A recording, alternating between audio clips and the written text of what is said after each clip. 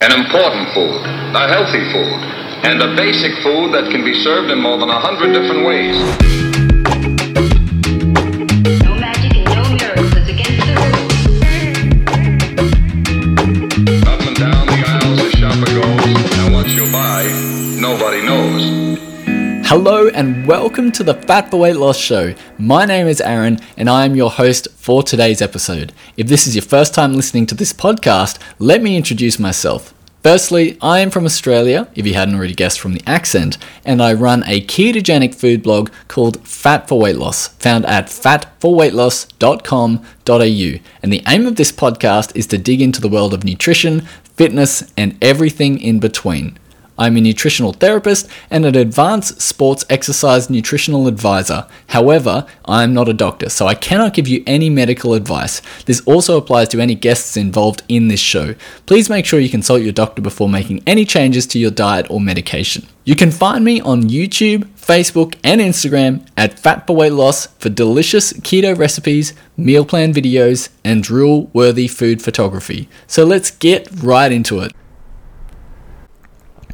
Rachel Gregory is a board-certified nutrition specialist, athletic trainer, strength and conditioning coach, and author of the 21-Day Ketogenic Diet Weight Loss Challenge book. She received a master's degree in nutrition and exercise physiology from James Madison University and a bachelor's degree in sports medicine from the University of Miami. Rachel has a vast knowledge in science and application of the ketogenic diet for weight loss, performance, and overall health. She completed her first ever human clinical trial looking over the effects of the ketogenic diet in Crossfit athletes, which is published in the International Journal of Sports and Exercise Medicine. Rachel has presented her research at national conferences and works closely with several doctors and scientists specializing in low carbohydrate ketogenic style. Rachel is the founder and CEO of KillinItKeto and the creator of the 21-Day Keto Challenge. She has worked with a variety of individuals through her career that include Division I college athletes, WNBA stars, and some of the top bodybuilders in the world. She has a passion for educating those interested in optimizing their physical and mental well-being while improving long-term health goals. Rachel's just such an awesome person to be talking to within this interview, and we get really deep into weight loss with the ketogenic diet and what happens when you're a beginner in the ketogenic diet and then what happens sort of after that as well and trying to sustain it. So this is a really awesome interview. You're going to really love this, so make sure you stick around. She's going to give you some really beneficial tips on how to lose weight using the ketogenic diet but also maintain your performance. So please welcome Rachel. Rachel from KillinItKeto, how are you doing today? I'm great. How are you? I'm doing really, really well. I'm really excited to be doing this interview because I know that you're, very performance-based with your ketogenic style approach, and you've got a whole bunch of really exciting things that have either just launched or that are, in the books. But I really wanted to ask a question that I usually start these podcasts with like a question that people may not know about you. And you mentioned that you were a triathlete in college. How was it being a triathlete, and how was the transition to CrossFit for you? Yeah, so good question. So I actually did triathlons in college at the University of Miami for 4 years. For my whole time there. And I didn't even have the thought of CrossFit in my head when I was doing that. CrossFit actually came later on in grad school when I was kind of pressed for time during my workouts, and I needed something that was quick and fun and still competitive, but I could, get in there, get a good hour workout in, and then go on with my day. So that's how I really got into CrossFit initially.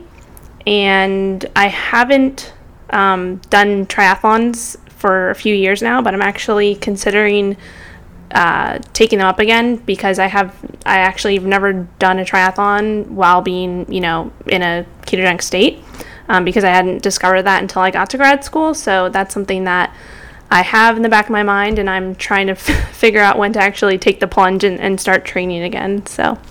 Oh, okay, all right. So I know that triathlons can be such a huge commitment to training because not only you've got to do the running, but you've got the bike leg and the swim. how do you sort of envision your process on trying a triathlete with the ketogenic diet in mind? And is there any tricks you've got up your sleeve that may help other people listening as well? Yeah, I mean, just training in general, I would say the reason why I enjoyed it so much in college is because I was part of a team.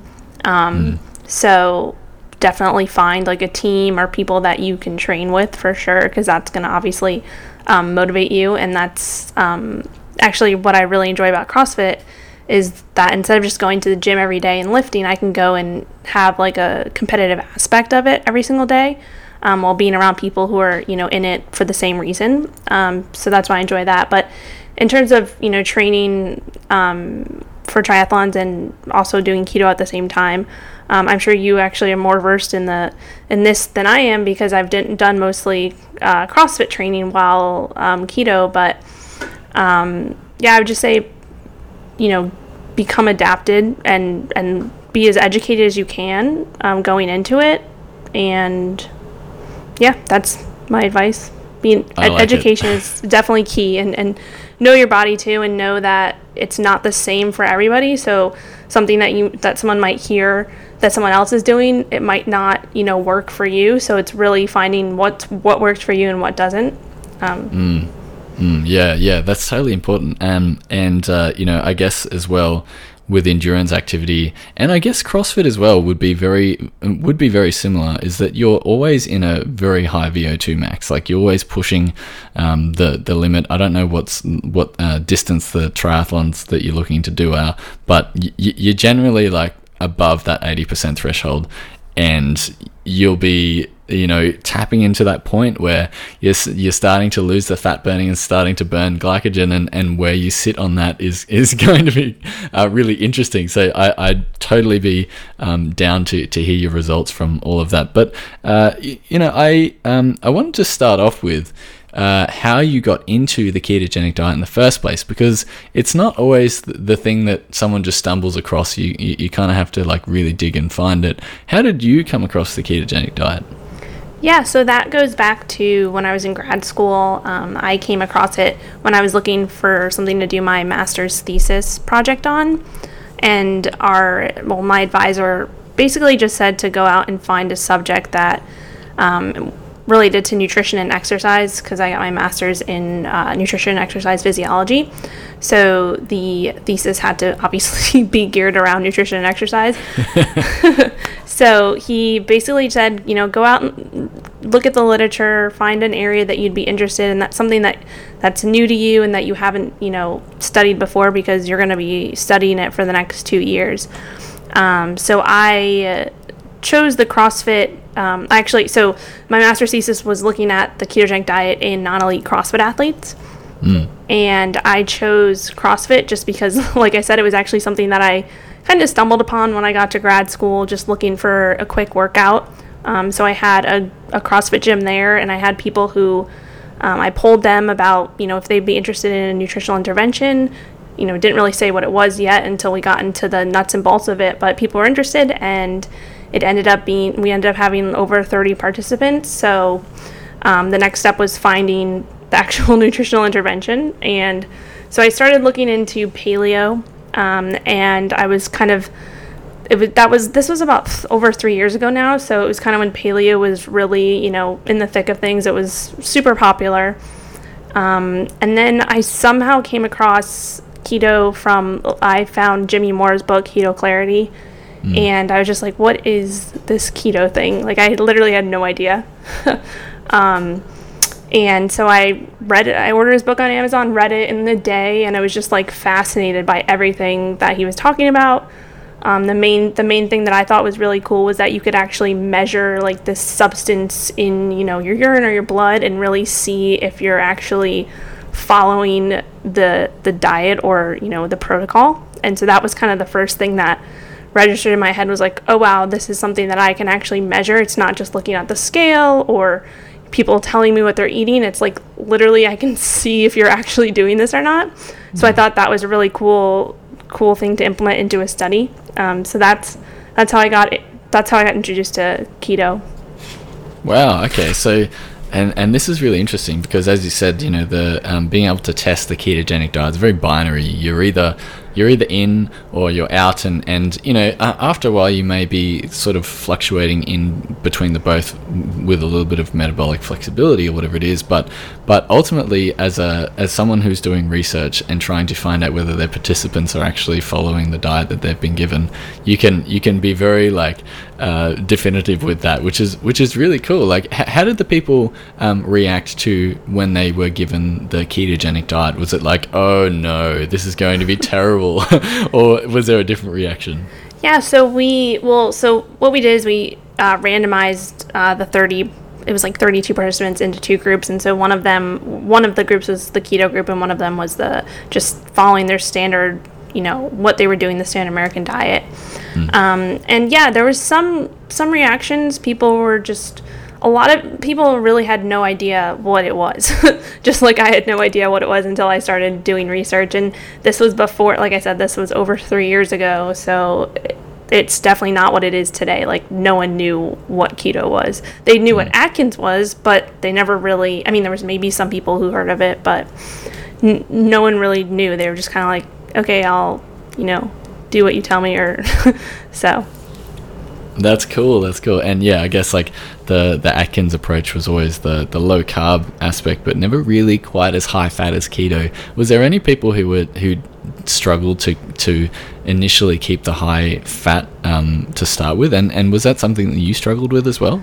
Oh yeah, of course. So that's definitely the whole fat phobia that many people that is ingrained in many of our minds.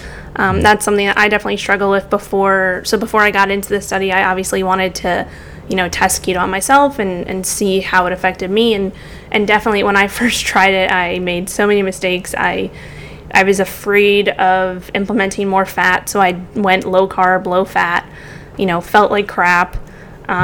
Wasn't paying attention to my electrolytes, didn't really, wasn't, were told to implement more salt and stuff like that. I wasn't doing any of that. So especially during the workouts, I definitely was fatigued, and I struggle with it a lot. So being able to go through that myself, and then also looking more into the research and different tricks and stuff to implement, that's what I tried to help them do going into it. So instead of, going in blind, I gave them some guidelines and some things to make sure that they hit on. So if they were having low energy, making sure that they were getting enough fat and enough calories. And then also definitely pay attention to electrolytes. So I think those are two of the main things that a lot of people who are doing keto and implementing it with a type of exercise program is that they just jump right in, and they wonder, why their performance is suffering.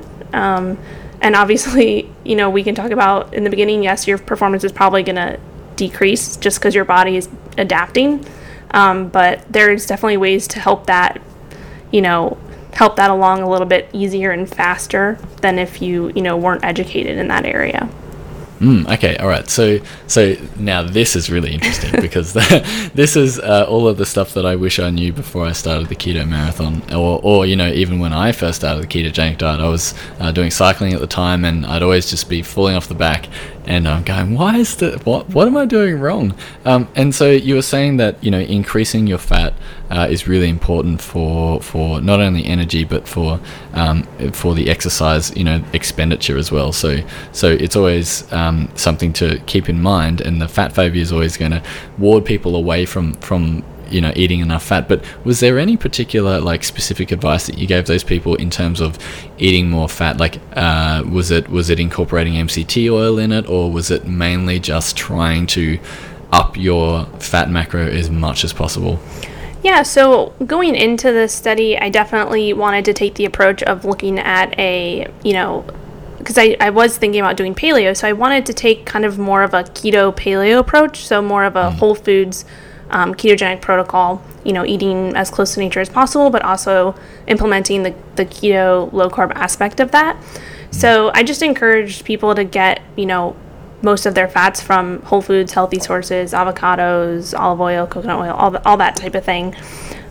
There wasn't the main protocol for the diet was to keep their carbs under 50 grams and then fill in the rest with protein and fat. And that's another thing. I didn't have them set specific protein macros. We measured them at the end, and the idea, I told them keep their carbs low, keep their protein moderate, and their fat high. But there wasn't anything like, I didn't tell them specific fat grams to hit for. Rather, I just I wanted it to be more of a real life approach. And so some people like to track, using MyFitnessPal, others didn't. So that was kind of, the idea was just to keep your carbs below 50 grams and implement, don't be afraid of the fat. Don't be afraid of having a little bit more calories and energy at first. And then also implementing the electrolytes was huge as well. Yeah, so let's tap on the electrolytes for a little bit as well. I find that potassium is quite hard to get from, or in large enough doses from normal foods, unless you're eating a lot of spinach and avocado. How did you go about telling these participants to get enough electrolytes? Was that mainly just adding more salt to everything and maybe supplementing with magnesium, or did you have a different approach to that? Yeah, no, that was basically it. Just making sure that they're adding more salt, especially in the beginning, as they're lowering their carbs, they're lowering their insulin, so their kidneys are excreting more water, and as we know, with that goes more salt. So that was huge for that, and along with salt, other electrolytes. So the main thing was just salt was the main thing, and get it from a good source, so not your average table salt. Like, get some good Himalayan or Celtic sea salt, use that, and then really just pay attention to getting whole food sources in, so like potassium from avocados and stuff like that. That was the main focus. Oh, really cool. Okay, yeah. I've just been recently tracking my micronutrients using an app called Chronometer, and it always comes short with the potassium, and I'm like, damn. But yeah, no, I definitely agree. The whole foods approach, and when you're getting those nutrients with whole foods, you're getting all of the other benefits from the whole foods, but you're also getting all of the vitamins that help actually absorb that vitamin as well. It's not just like this isolated supplement that you're trying to target. Like, if you were to isolate potassium, you can potentially overload your kidneys or your I can't remember. Anyway. Yeah, that's why they don't offer like higher dose potassium supplements for the reason of overdosing, for sure. But I totally, completely agree with what you said about eating the whole foods, and those electrolytes can't really get absorbed unless you're having those other nutrients along with it. So I think that's super important as well. Yeah, all right. And so because I've got a lot of friends who have done CrossFit or have done some type of exercise. They've started the ketogenic diet.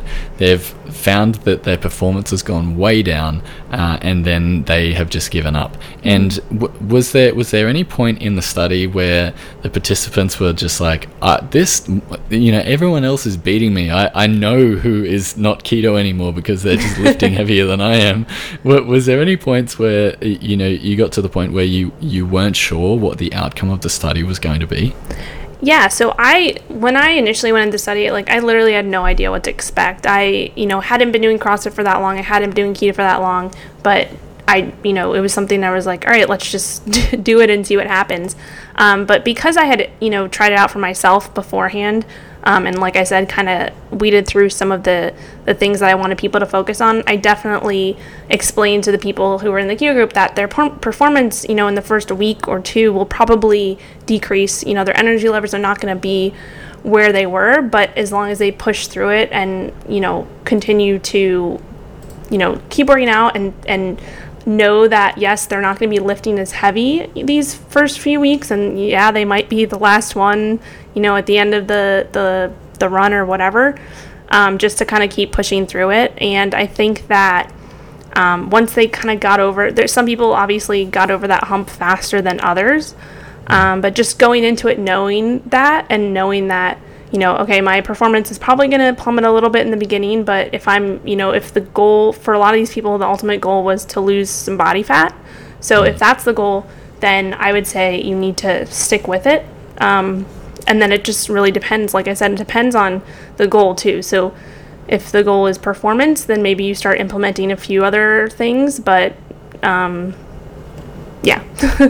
Yeah.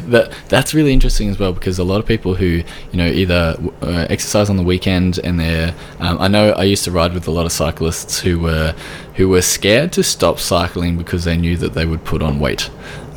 And it's a crazy place to be in, because I'm sure there's a lot of people in CrossFit who are really scared to stop CrossFit for a week or two because they're scared that they're just going to gain weight. And so what was the outcome of the study, and what were the results with all of this? Yeah, so we had, so it was a 6-week study, and so like I said, there was about 32 participants, and so the ending results were that the participants in the ketogenic group were able to lose a significant amount of body fat while still maintaining and improving their performance to the same degree that the control group did. So they maintained their lean body mass and were able to drop body fat, which was what our hypothesis, that was the hypothesis actually, that 1, they would lose body fat, and 2, that they would maintain their performance. So going into it, I actually thought that they would probably maybe maintain their performance, but not increase it to the same degree that the control group did. But at the end, they actually did increase it to the same degree that the control group did and the control group actually ended up not losing any body weight or any body fat, and actually gained a small amount. So Oh, that's such a good result. I mean, like, all of the studies that you do to reinforce the thing that you're looking for is always interesting. But again, like, you can always find studies that will have the opposite effect. But it's so great that was the outcome of the study. And for those participants who lost body fat, that's the goal. That's the goal for most people for exercise, is that they want to lose a little bit of extra weight and they don't want their performance to be decrease. So that's amazing. That's so awesome. Was there any other things that really interested you from that study that you didn't really realize going in but were a great outcome as well? For this study, I mean, for myself too, because I was kind of, like I said, that's when I started getting into keto for myself, and I actually did hear this from some other people who were going through the study, that, the whole mental clarity and mental benefits of it, that's one of the main reasons why I continued on as making keto like a lifestyle, is that mental clarity, the energy throughout the day. And I definitely heard that from a lot of the participants. They said, I don't have this afternoon crash anymore. I'm not, I'm more mentally, aware, being able to focus more at work. So that's definitely a lot of the feedback I got in that sense. And that's actually one of the things that I wish I had done for the study, is kind of take a poll every week, maybe like some type of survey, like a mental or emotional, whatever type survey. So, yeah. Yeah, interesting. Oh, I mean, I'm sure you're probably thinking of more studies to come as well with all of this.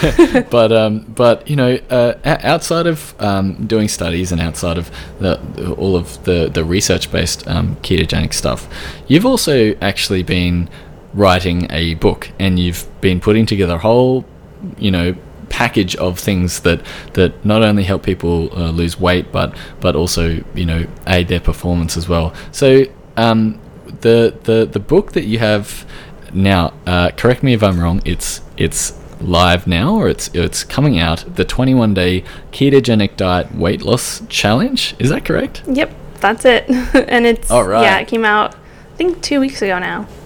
Oh, awesome. Okay.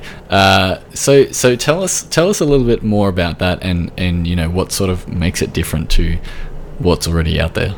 Yeah, sure. So the book kind of came out of, I've been doing, I have an online 21-day keto challenge that it's more of like a keto course. So it's 21 days of getting into the ketogenic diet and explaining it by, breaking it up into different pieces. I found that when I started to work with some people, it was very overwhelming for them, and there was just way too much information. So I found that breaking it up into different topics, throughout a 3-week period, and really, education being the key aspect of it.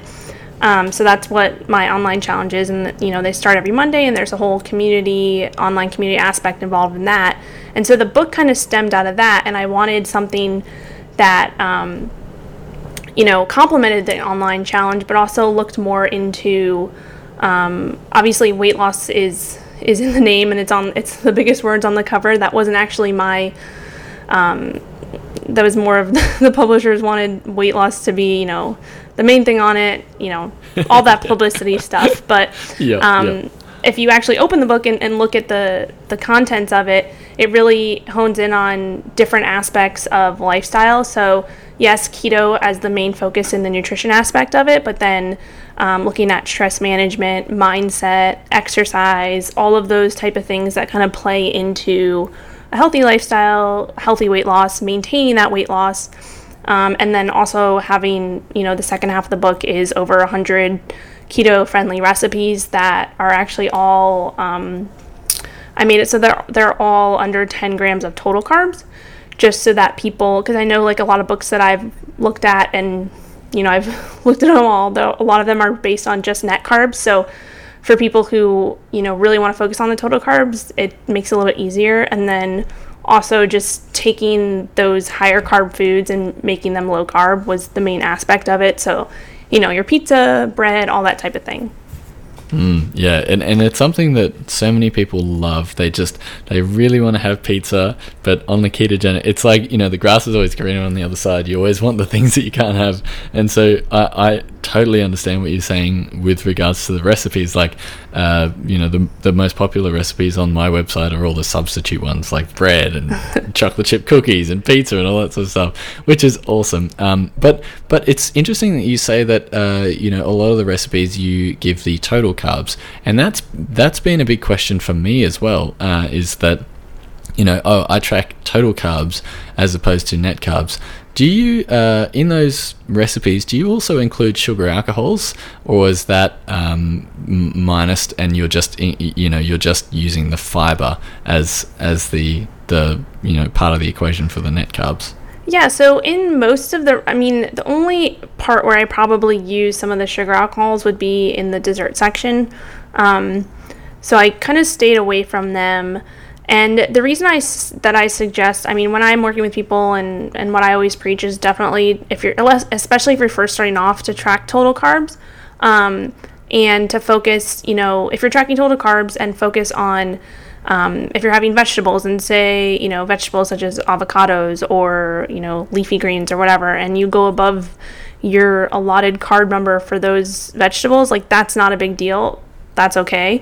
And that's where I would say net carbs comes into play in that area when you're talking about whole foods. But there's so much gray area right now in terms of all the packaged foods and all of these companies, pushing out net carbs. And so that's where it gets really confusing for a lot of people. And so I say, kind of just put that all away and just, if you're going to track total. And like I said, focus on more of the whole food sources. So that's pretty much what I focused on in the recipes, and also making them as simple as possible while still obviously tasting good and teaching people that they can, lose weight and maintain weight loss and become healthier while still eating food that actually tastes good. So that's the big premise of it. Yeah, it's so good, because for most people, cutting out sugar is possibly one of the hardest things they'll do in their life, which is great, which is fantastic. But yeah, tracking those total carbs is really important, because you quickly start to realize that those packaged keto foods, like we don't have many of those in Australia because Australia is so far away, and we just have less people, and so there's not enough of a market really. And there are some companies who are doing really well at it and doing whole food approaches here in Australia, which is fantastic. But yeah, I see all these like, oh, it only has 3 grams of net carbs, but we've jacked it full of maltitol, and you go, well, that's not really right. Yeah. So yeah, if you're out there and you're listening to this, I definitely think eating a whole food approach to keto is going to give you so much better results than just going out and, okay, so there's a lot of different camps.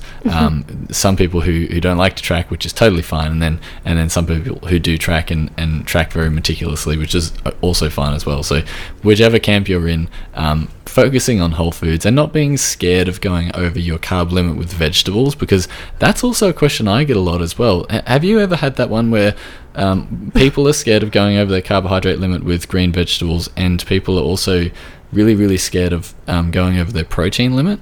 Yeah. Oh, yeah. Definitely. Definitely have had that.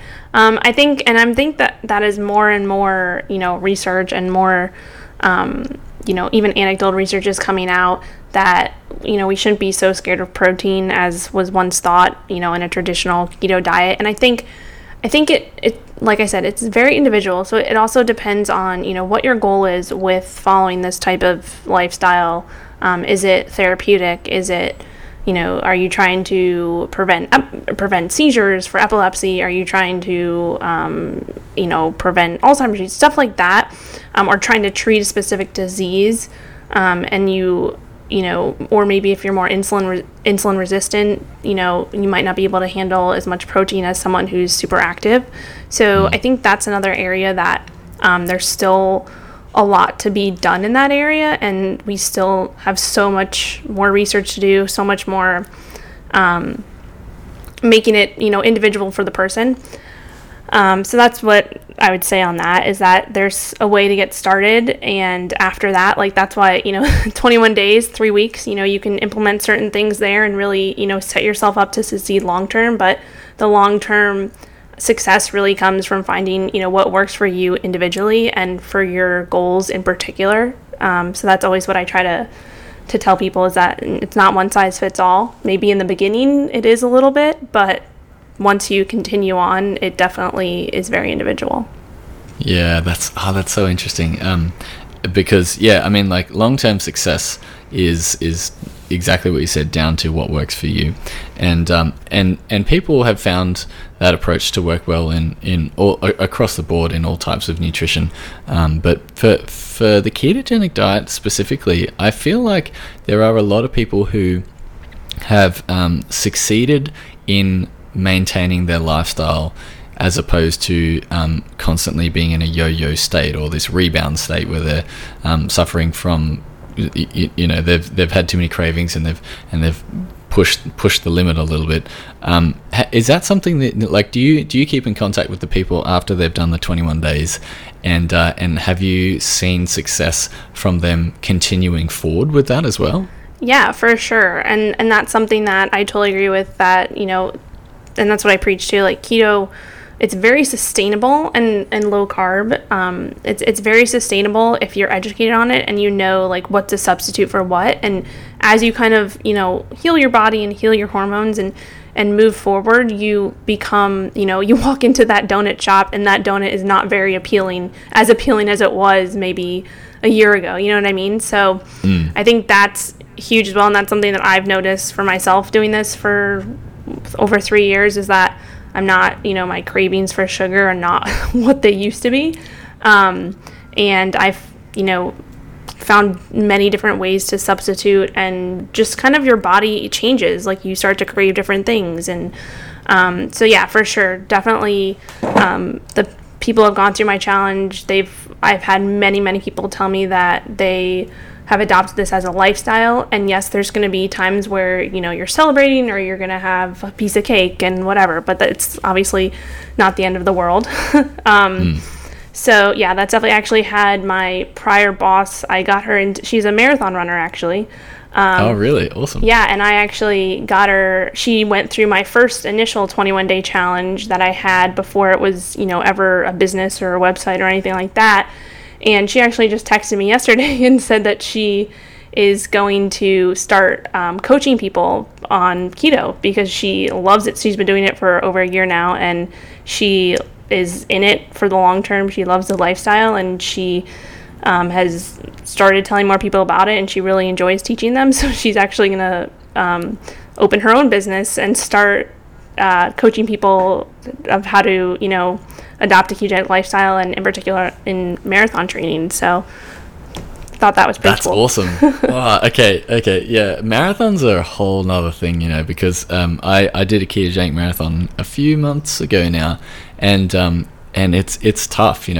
I definitely think that there's a lot of training involved outside of the ketogenic diet, and then there's being fat adapted enough to be able to get through a marathon. It's pretty intense. Like, I definitely think that you need a coach to be able to do that. So that's awesome that she's doing that. But so you also do some coaching as well with the ketogenic diet. Are there any things that are common to the clients that you go through or the people that you work with that's limiting people's success? So is there something that you come across all the time that people come to you and they say, look, I'm struggling with a ketogenic diet, and you go, well, it's this, this, and this. Do you have those types of things when you talk to people, or is it a little bit different?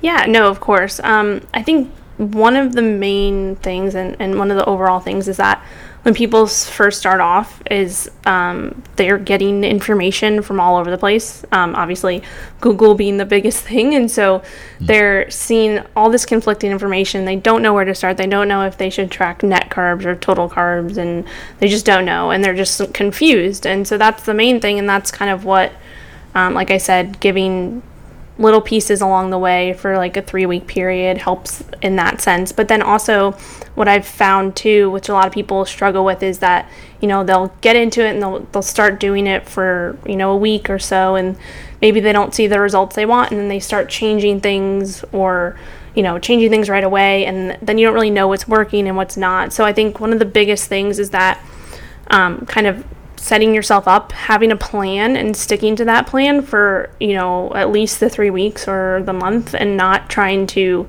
I've had people like, oh, should I have some more carbs? Should I have some more protein? Like, trying to, change all those little things at once, especially in the beginning, is really, confusing, and it's stressful, and you're adding more stress to what's already a stressful period. So I think that's huge, is just kind of simplifying it and making it as easy as possible for the person is what will allow you to be successful down the line.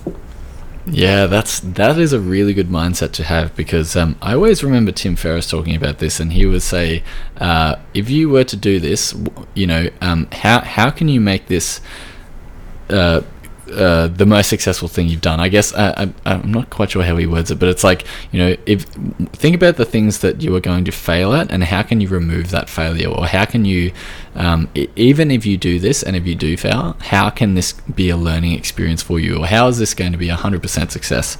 And going through that mindset and setting up just really simple things, really simple goals, really simple attitudes, and then just sticking with those for an allotted amount of time will actually give you better results, as opposed to trying intermittent fasting and trying like the carb refeeds and doing all of these things that are ultimately just pulling away from your main goal. It's interesting that you say that, because there are so many people out there who do have a lot of questions.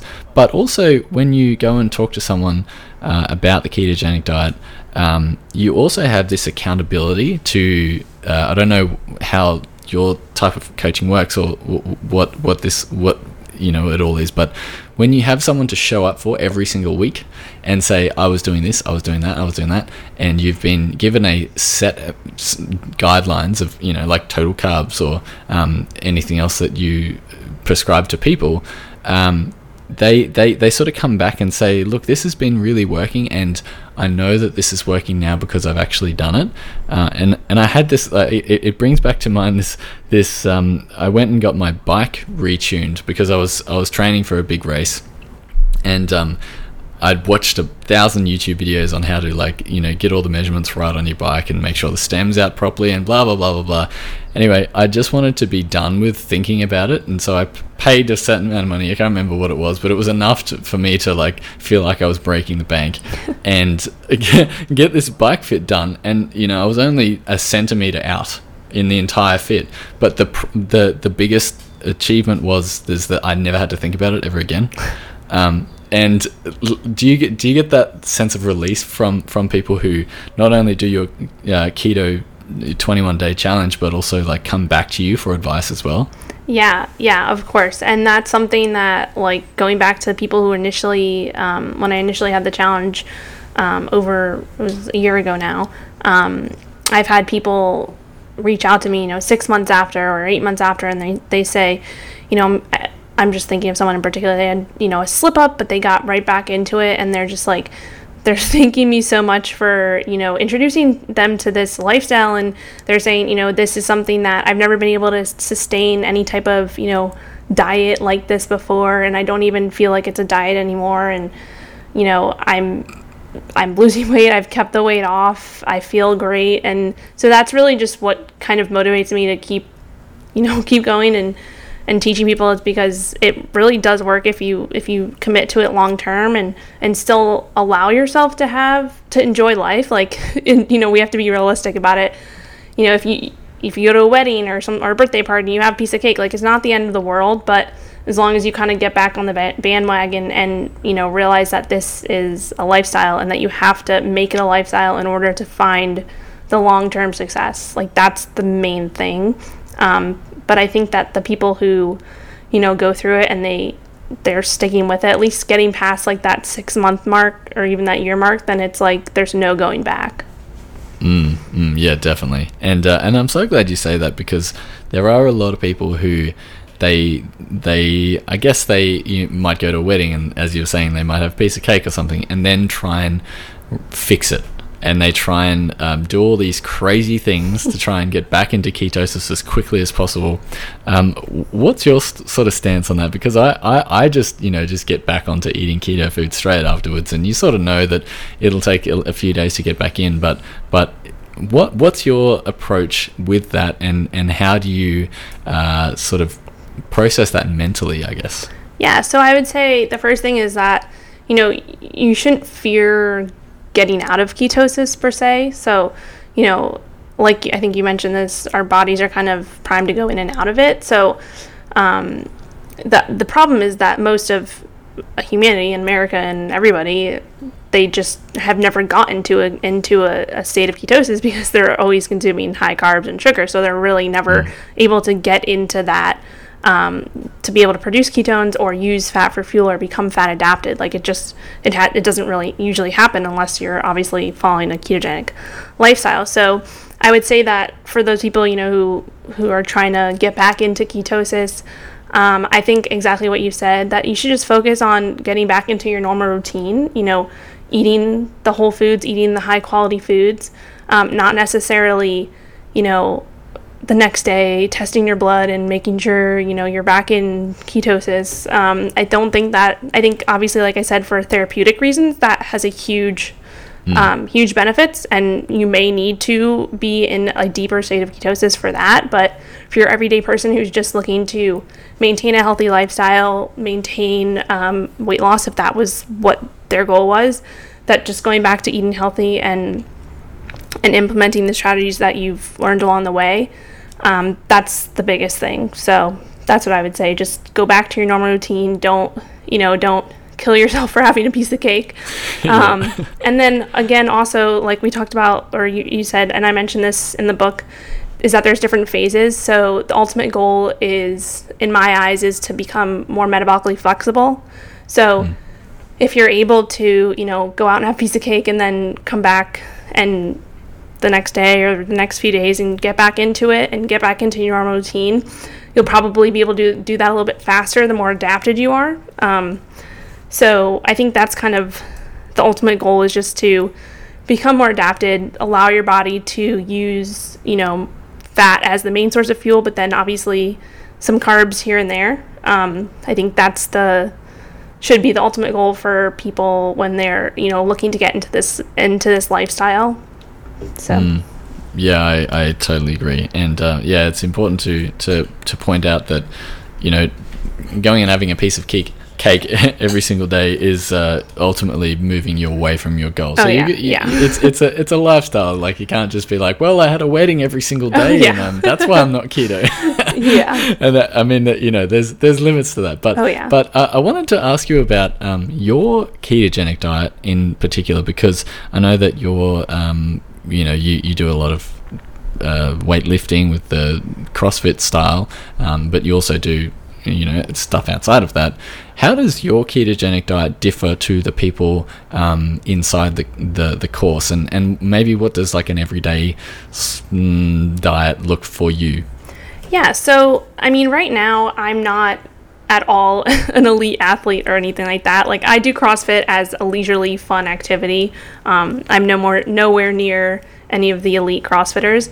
My goals, now and what have been for a while, is more of that mental clarity and that focus. And I've noticed that as I'm, working throughout the day, like, my mental clarity is way, way better if I'm, in a state of ketosis or in, a lower carb state. So that's really what my goals are for staying in ketosis or, staying low carb. And obviously, again, if I'm going, there's going to be some occasions where I'm living my life and going on vacation, and I'll, splurge once in a while. But most of the time I don't. I just kind of eat, like I said, eat whole foods. I have implemented a lot more intermittent fasting, which I didn't do in the beginning. And that's also, like you said, kind of building your way up to that, I think, is super important. So that's kind of my daily, or if I'm doing some type of experiment, then it differs, but usually it's more, wake up, have coffee, do more intermittent fasting, then I'll have like lunch after I work out around noon, and then I'll have lunch after that, and then I'll have dinner.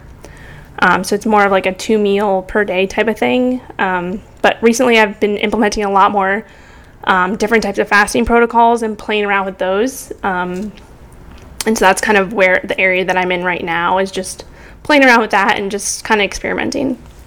Oh, okay, all right. This is, I know all of this podcast is so interesting because fasting in particular, I haven't really dabbled with too much because I've previously been diagnosed with antibodies in my thyroid, and so I was always like scared to be pushing the limits with fasting. But what sort of fasting protocols, and obviously don't do any of this stuff without prior doctor's consent, but what sort of fasting protocols have you been doing, and do things like coffee kick you out of a fast? How does that sort of work for you? Yeah, so I would say there's so many different like methods to fasting, and I think it really depends on like what your goal is. But I mean, in essence, fasting is in the absence of any food or calories. That's like what a true fast is. But I do think that, and I talk about this in the book too, is that there is definitely some merit to like fat fasting or having, a little bit of coconut oil or MCT oil in your coffee if the goal is, mental clarity and more focus. But also you can have that as well from just fasting full on. So I think it just depends. And I also think that like for what I've been experimenting with lately is more of a stricter alternate day fasting protocol. So 24 hours on, 24 hours off, alternate day. And that would be just water, black coffee, and some, sodium, some extra electrolytes there. So that's what I've been playing around with lately. And I've found I never used to be a black coffee person, and I found that I just made myself do it for 1 week straight, and I was like, oh, okay, this is fine. I can, now I can actually taste the coffee, and not that I couldn't before, but I used to put like a little bit of heavy cream, or I put some MCT powder or something in it. So now I'm actually enjoying the black coffee a little bit more, and then I kind of, when I'm looking for like a little bit more of a boost, maybe I'll add some MCTs or something like that. But yeah, so that's just, and I think mostly every day, like for the past few years, I've been doing more of an intermittent fasting protocol. So I haven't really, eaten breakfast in a while, which is something that before I was keto, I was like, I would wake up hungry every day. So that's pretty cool. And then, but obviously still like enjoying the weekend. So on the weekends I'll have, if I'm going out to brunch or something like that. So I think it's the main thing with fasting is you need to make it so that it fits your schedule and your lifestyle. And so one thing that I did try that completely failed was doing an earlier fasting protocol. So trying to finish eating by like 4 o'clock in the afternoon and then not eat the rest of the night. I found that was really hard because it inhibited me from, enjoying dinner with, my roommates or my family and stuff like that. And so that had a really big, it just added a bigger stress. So I think that's the biggest thing, that when people are starting to implement fasting, is that they need to find a way that it works with their schedule and, go at it that way. Yeah, it's so important you say that too, because I'm someone who still loves to eat breakfast even though on a ketogenic diet. And I know that like some people are like, no, I hate breakfast, and that's totally fine. But I would much rather skip lunch than I would skip dinner, because there's a lot of, as you said, there's a lot of social pressures around dinner. And when you don't eat dinner, or when you're out with people and they're looking at you and you're like, you're not going to order anything? You're like, no, I'm fasting. And they're like, what are you doing? Yeah. Yeah, it becomes hard, and then you have to answer all these questions about why you're keto, and then why you're doing this and that, and then there's a whole rabbit hole. Yeah, and I do think there is like definitely merit and definitely health benefits to following your circadian rhythm, and maybe not eating as close to bedtime. But I think that in the social aspect of things and the way that our society is now, it really just, the main goal should be finding what works for you and that you can sustain. I keep saying this long term, because you can do anything for a few days or a few weeks, but having that long term is what's going to be your ultimate, keep you at your best self and your ultimate health and longevity, for sure. Yeah, definitely. And also something that I want to go through and maybe test or do some type of video around this, but I know that Dr. Rhonda Patrick, I'm not sure if you follow her stuff, but she does a lot of work in DNA type deals, and she was saying that black coffee in particular, it excretes certain things from your liver, certain chemicals from your liver that will not break a fast, but will alter it. And it would be very, very interesting as to how much caffeine will push you into an insulin response, and then kick you out of a fast. That would be a really interesting thing to sort of look over and study. I might do like an N equals 1 or an X equals 1, whatever. Yeah. There's so many X's in studies. But what's your take on that? No, I totally agree. And I mean, I think that just goes back to the, lifestyle thing as well. Like, I'd love to do a longer water fast and start implementing that. Maybe I'll get into that. But, right now I love coffee, and so I've seen the benefits of still having black coffee in terms of mentally and emotionally, I guess. So I just think it's a lot harder to do a water fast, but I think like if you can do that and you have the willpower to do that, by all means do it. And I definitely I've done like a 24-hour water fast before, and it was fine. But I think with where I am in my life right now, I don't feel the need to do that right now. I definitely, there's definitely benefits to it, autophagy and all of that. So yeah, I mean, all the power to you, for sure. Well, welcome to being a coffee snob, by the way, because when you start enjoying black coffee, it's like, ooh, that coffee wasn't good. Like, you no longer have instant coffee, and it's just, Yeah, I've noticed that. There's a big rabbit hole. So welcome to the team. Yeah, black coffee's my jam. Nice. So I really like to end the podcast with some quick rapid fire questions. And, I say quick and rapid and fire, but they're not. they're just shorter questions that aren't as long as the ones we previously were talking about. Gotcha. So the first one is, what is your favorite keto food? Favorite keto food? So like, I guess I can answer this two ways. So I guess everyday food would be avocados, for sure. I love avocados. And then maybe like favorite like keto treat or treat meal, I like to call them, would definitely be keto pizza, like a buffalo chicken pizza, for sure. Made keto, obviously. Man. And okay, so how do you make the base? What's your go-to base? So I've played around with that a lot. Just usually the traditional fathead dough, but I've actually played around with some different nut-free versions and dairy-free versions. I actually have like 3 different versions in my book that kind of point to different people. So if you have like a nut allergy or a dairy allergy, there's different recipes in that sense. So I like to experiment, but I think probably the traditional fathead dough is like what I would, obviously I enjoy that one the most. But like I said, it's not like an everyday thing. It's more of a treat meal. Totally, yeah. And I remember Liz Williams from one of the previous podcasts that I was doing. She has this fantastic recipe that includes chicken as the base, like shredded canned chicken. And I've been really interested to try it out, so I'm going to have to tag her in the like in a the post. pizza, like a meat crust. Yeah, like a yeah. meat crust. Yeah, that's exactly right. Yeah, I have one of those in the book too, but that's definitely another option. I love doing like different meat crust pizza, or even like there's one in there that's actually taken from, do you know Robert Sykes, Keto Savage? I do. Yeah, yes, so he came up with like this mackerel crust pizza, which is like, he calls it the omega 3 pizza or whatever. So I put a guest recipe in the book of his recipe for the mackerel crust, which actually came out really good, and that was the first time I actually tried mackerel, and now I really like it as like a canned food. I get the Wild Planet Foods version of it, but it tastes kind of like tuna, I guess, a little bit better actually, I think. Yum. So that's just another one. There's so many different options.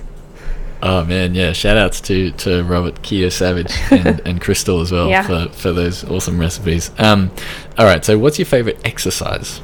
Favorite exercise? I love lifting. I mean, I think that's probably my favorite right now because that's what I do.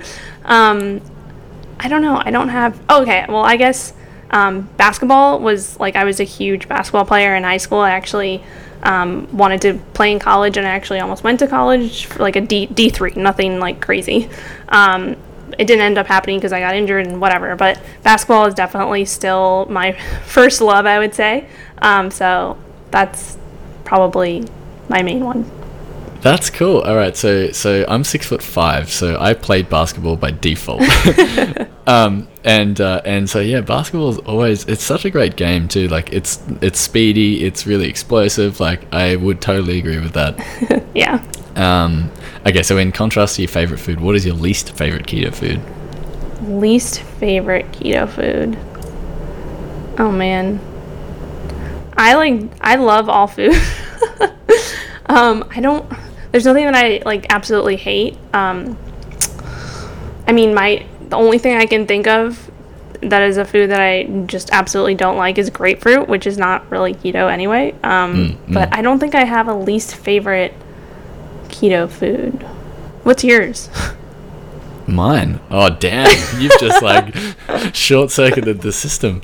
I'm sort of in the same boat. Like sometimes salmon can be a little bit too much. Okay. Like really fishy types tastes can be too much for me. But yeah, I that's sort of my answer. Yeah, I don't know. There's nothing really that I can think of. Well, okay, so for some people, they may not like avocados, and they're like, "What? You don't like avocados?" Yeah. So well, that's totally fine. Oh, and by the way, you love avocados, which is awesome. How much are avocados usually when you go to the shops?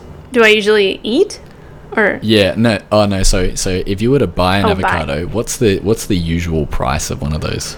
Well, I live in California right now, so it depends. If they're on sale, like I stock up, and it depends on the size too. So like if you go to like a Trader Joe's, they'll have like the mini avocados, which are usually like under $1 a piece, or the bigger ones that are a little bit more. But I usually, like when I go to the grocery store, or if I'm going to the farmer's market, like I'll stock up on them if they're on sale or a good price, and just throw them in my refrigerator. Once they get to be a little bit soft, just throw them in your refrigerator, and they last like weeks on end. So oh really? Yeah. Oh, that's a good tip. I was like avocados here in Australia are just so expensive. How much are they there? Well, they're $2 currently at the moment, which is cheap, which is really per cheap. avocado. Are they big though, or are they just avocado. like small? They're probably about maybe fist size, I guess. Okay. Yeah, so they're like normal size, yeah. But that's cheap for Australia, and then they can get it anywhere up to like $4.50 each. Oh wow. Just crazy. Yeah. Okay, so in contrast to your favorite exercise, what is your least favorite exercise? Least favorite exercise. And it can be like a least favorite lift as well, if that helps. Well, I would say in terms of lifting, probably the one that I suck at most is snatches. Oh yeah. I just never can get good at those. I also, like I said, I'm not an elite athlete, so I do CrossFit, but I do it, for fun, and so I could probably practice them more, but I spend my time doing some other things. But yeah, that's probably the one that I'm worst at. But yeah, that's the one. Oh, yeah, that's totally cool. I don't think I can't even do a snatch. So you're one above me there. Are you currently taking any supplements outside of prescription medication that could be interesting to know about? Not really. I do take some I'll take like some electrolytes before a workout. Sometimes like those Keto Vitals or the Perfect Keto electrolytes, those tablets, or I like to make like Jello out of grass-fed gelatin and the Ultima Replenisher. Have you heard of that brand? Yeah, I have. I've heard a little bit about it, but in Australia it's just so hard to get. Yeah, so it's a brand that uses pretty clean ingredients. They do use a little stevia to sweeten it, but they have cool flavors. And I don't know if you ever had like those Jello packs that are like the cherry Jellos in the grocery store. Have you ever had those? Nope. I don't know if they have them in Australia, but they have them all over in America. But I actually figured out a recipe that you can make Jello that tastes like exactly like the cherry Jello using this Ultima Replenisher and some grass-fed gelatin. So I like that, and I put maybe like some homemade whipped cream on top, and so I get the benefits from the gelatin and some electrolytes in there as well. So that's probably my main. Yeah, I don't really take that many supplements. Whole Foods. Yeah, Whole Foods for sure, yeah. All the way. Yeah. Do you have any books or videos that have recently inspired you? So I actually recently reread. Sorry, excuse me.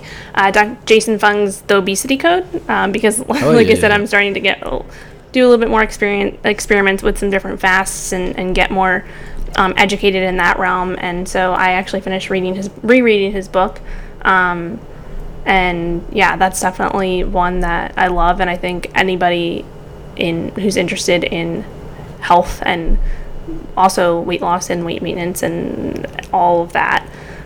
Should definitely look into reading that book, The Obesity Code. That's cool. Yeah. The Obesity Code. So all of these will be in the show notes for anyone that's interested. Fun fact about the Obesity Code, the cover of the book looks identical to a cover from Ryan Holiday, and I can't remember what book it is, but if anyone else has also made that that match in their head as well, you're not alone. I don't know. Yeah, no, that's I think I must have just stumbled across them on Amazon. They might have been on the same page, and I was like, what? So I was a musician for ages, and so I really like hearing people's music taste. What are your classics? Like, what are the styles of music you go back to, and then have you been listening to anything interesting recently? Yeah, so I'm definitely like a hip hop rap kind of person. Yeah. But I haven't really been listening to a lot of music lately. I usually, if I'm, working out alone or something like that, then I'll listen to music. I usually replace that time with like podcasts. So if, traditionally I used to, go hang out at the pool or something like that on a weekend and listen to music. But I found that I enjoy listening to podcasts a lot more just because it helps me learn more and become more, versed in different areas. So podcasts are definitely my go-to these days. Yeah, I would have to agree as well. Like I now that I work from home all the time, I don't actually get the commute to actually listen to podcasts or audiobooks. And so I'm really missing that. I just really need to take the time out and, use it at workouts or something. But yeah, it's what, okay. So are you an old school hip hop sort of girl or a new school? I'd say a little bit of both, but like I said, I'm not like a huge music person. All right. Yeah. I mean, I grew up playing piano because I was forced to, but forced to meaning like my parents really encouraged it, but it didn't really. I was like, actually I was forced to do like the piano recitals, which I actually absolutely hated. But I was definitely a rebel in the sense that I would just never practice and I would go out and like play basketball instead.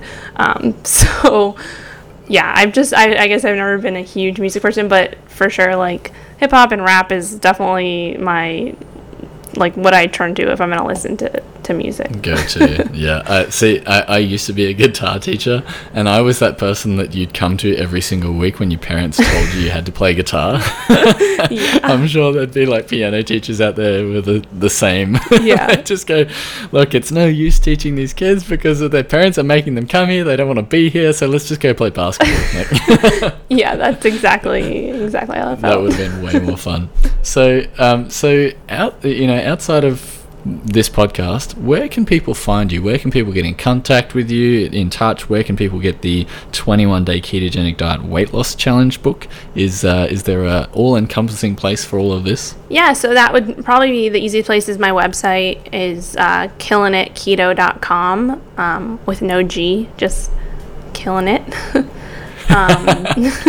And I have the book's up there. The book is on Amazon now, and you can find it in most, I think, like Barnes and Nobles and Sam's Club. Those are the two places I've seen it. And then on Instagram is probably where I'm most active in terms of social media, at same KillinItKeto. Yeah. Cool. And I just wanted to say a big thank you from all of the listeners and from me as well for coming on the podcast, because I know that time is precious, and when you have all of these things to do in a day, it's really overwhelming to be able to take an hour out and say, all right, I'm going to go record this podcast. So I just wanted to say thank you, and it's been such a great chat. I really enjoy talking to people who are sort of on the same wavelength, which is cool, and have sort of the same goals and the same ideas about the ketogenic diet. So that's really fantastic. Of course. Thank you for having me. I'm happy to be here. Thank you so much for listening. If you loved this podcast, make sure you hit subscribe to be notified next week when the podcast arrives. If you could do one small act of kindness for today, I would greatly appreciate a review from you. It's really easy, and it allows me to keep making podcasts just like this one every week just for you. Head on over to fatforweightloss.com.au/podcasts for the latest updates and all the show notes. Until next week.